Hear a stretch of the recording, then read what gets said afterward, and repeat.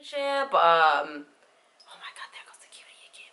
Every time I record, okay, side note, every time I record, the cutie in the building walks by my window. I don't know what that's about, but yeah. What's up, everybody? Welcome back to Sitting Pretty. It's your girl Lolo. Now, the summer has been completely lit, at least for me, and I hope your summer has been amazing as well.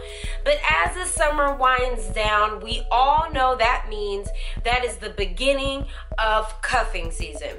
Now, for those of you who don't know what cuffing season is, it's basically a slang term when the weather starts getting cold and people want to start getting in relationships and start boo loving and cupcaking and stuff because they don't want to be alone on them cold winter nights. Yeah, they start cuffing people. So as cuffing season approaches us, I thought it would be really fun to share some dating tips of my top people traits that I feel disabled people should look for when dating and trying to find a partner, and then for able-bodied people to see if they have it within themselves if they are interested in dating a disabled person. All right, so let's get started. So I think one of the biggest and most important dating tips would be patience. I cannot stress this enough. You have to have patience with the person that you're dating and patience with society, because people will stare, people will be rude, but you can't cause drama every time that happens. For us with disabilities, we're used to it most of the time. It annoys us, but whatever. It's just another thing that happens. You can't get pissed every time, because with some of us, that makes us feel bad, because it's like, damn, now he's upset because of this jerk who decided they wanted to bump into me and not say excuse me, and now he's ready to fight, and we just don't have time for that. And you have to have patience with everyday things as well. Even if you're on your way and you're running a little late, if your partner says they need to use the bathroom or they're hungry in the middle of you driving, it's important to know that you have to have the patience to be like, okay, well, let's see if we can find somewhere to eat on the way. We're almost there. Let's pull over. And to do it without huffing and puffing. Because why didn't you say anything ahead of time? Why didn't you do this? Why didn't you do that? Is really, really annoying, because sometimes 10 minutes ago, I didn't have to pee, but now my body is triggering. You have to have patience for that. So I think this is one of those traits that are up there with patience. Having a partner who is very confident. We need to know that you would be just as confident with us as you would be with any other beautiful girl on this earth.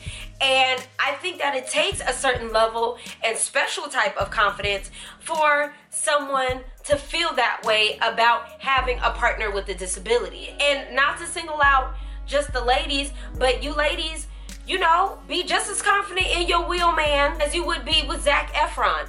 Or who else is fine? Michael B. Jordan. Ooh, honey, Michael B. Jordan, honey. That's neither here nor there. We need someone who is confident, who loves us, honey, from head to toe, and if we ain't got no toes, just as far down as we gonna get as these limbs will provide. You hear what I'm saying, boo-boo, okay? So when you're looking for a partner, disabled people, make sure that confidence is up there, on like one of the top ones on your list, because it's important, because we're not nobody's little secrets, and we shouldn't be treated as such. You hear what I'm saying? Honey, don't let me preach on this subject.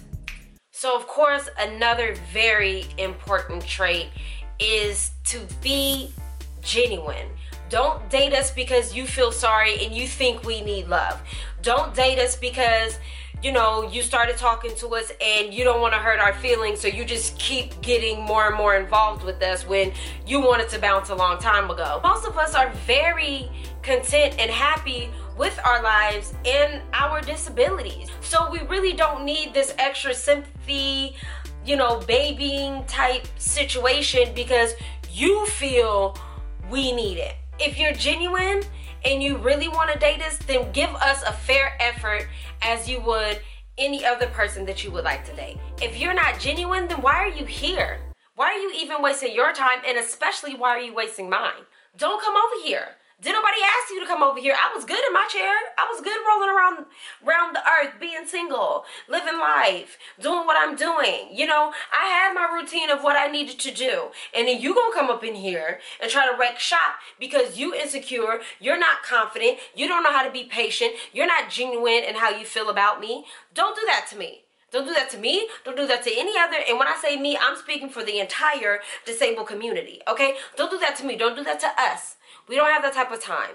Don't stress us out. Don't confuse us. If you're genuine, put in a fair effort and love us, communicate with us, and be honest.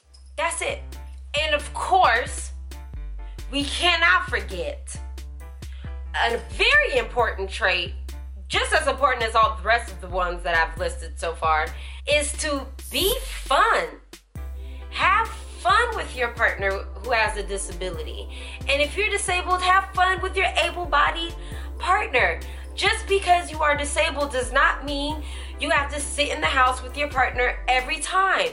Go out, have fun, joke with each other, make jokes about each other. That, I can honestly say, the people that I've dated, that has always been a very, very important trait that really helped when dating the person, was that everyone was really funny. Any guy that I've ever dated always was really funny, and we joked all the time, and it was really helpful because yes, our health is something very serious and should be taken serious in those moments. But when it's not something prevalent or something happening right away, have fun, live together, love together, and enjoy each other. Those are all of my top dating tips for a disabled person looking for a partner, or an able-bodied person who is interested or open to dating a person with a disability. Those are some of my top things that I've noticed based on my experiences, the people that I've dated. And if there are any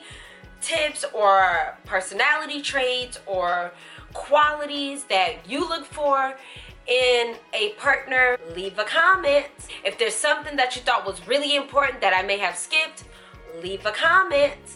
And the moral of the story is, we're all human. We're all looking for somebody to grow old with. Y'all know the routine. Leave a comment, like this video, share this video, and of course, subscribe. All right, y'all, it's Sitting Pretty, baby. Peace. I'm not afraid anymore. The next time a man comes to me and we get to know each other and he talking about I love you, I'm finna be like, boo, what?